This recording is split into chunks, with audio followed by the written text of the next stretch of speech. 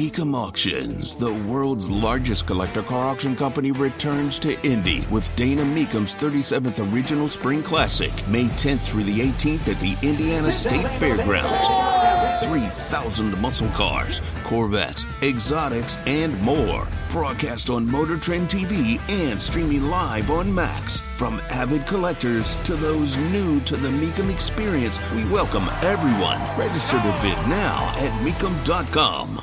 A California church has to pay $1.2 million for breaking COVID rules.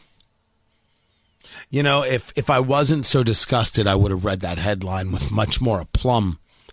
Tony Katz, 93 WIBC. Good morning. Let me try it again. California church must pay $1.2 million for breaking COVID rules. See, that's how a professional would do it.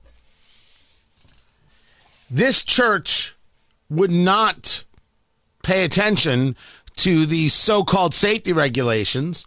They had religious services because freedom of religion is where it's at. And a judge ruled that Calvary Chapel in San Jose, for ignoring the Santa Clara County mask-wearing rules, has to pay $1.2 million in fines. The question before us is, what is the fine for Nancy Pelosi? Remember, we were all told, lockdown, lockdown, lockdown. She got her hair did.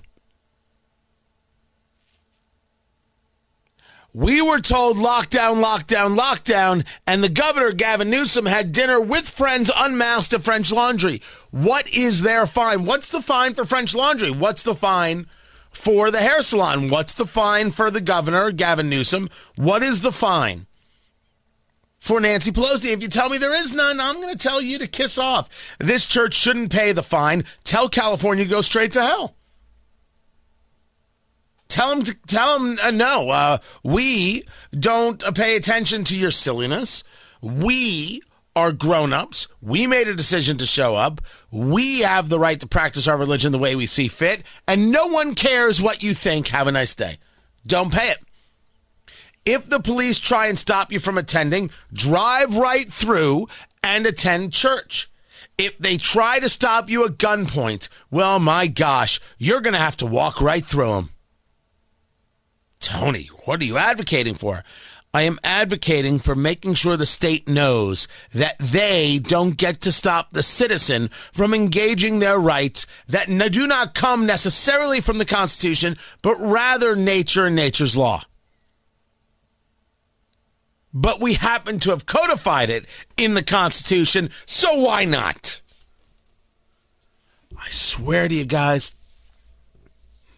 if you don't fight, they will take again and again and again and again. They will take.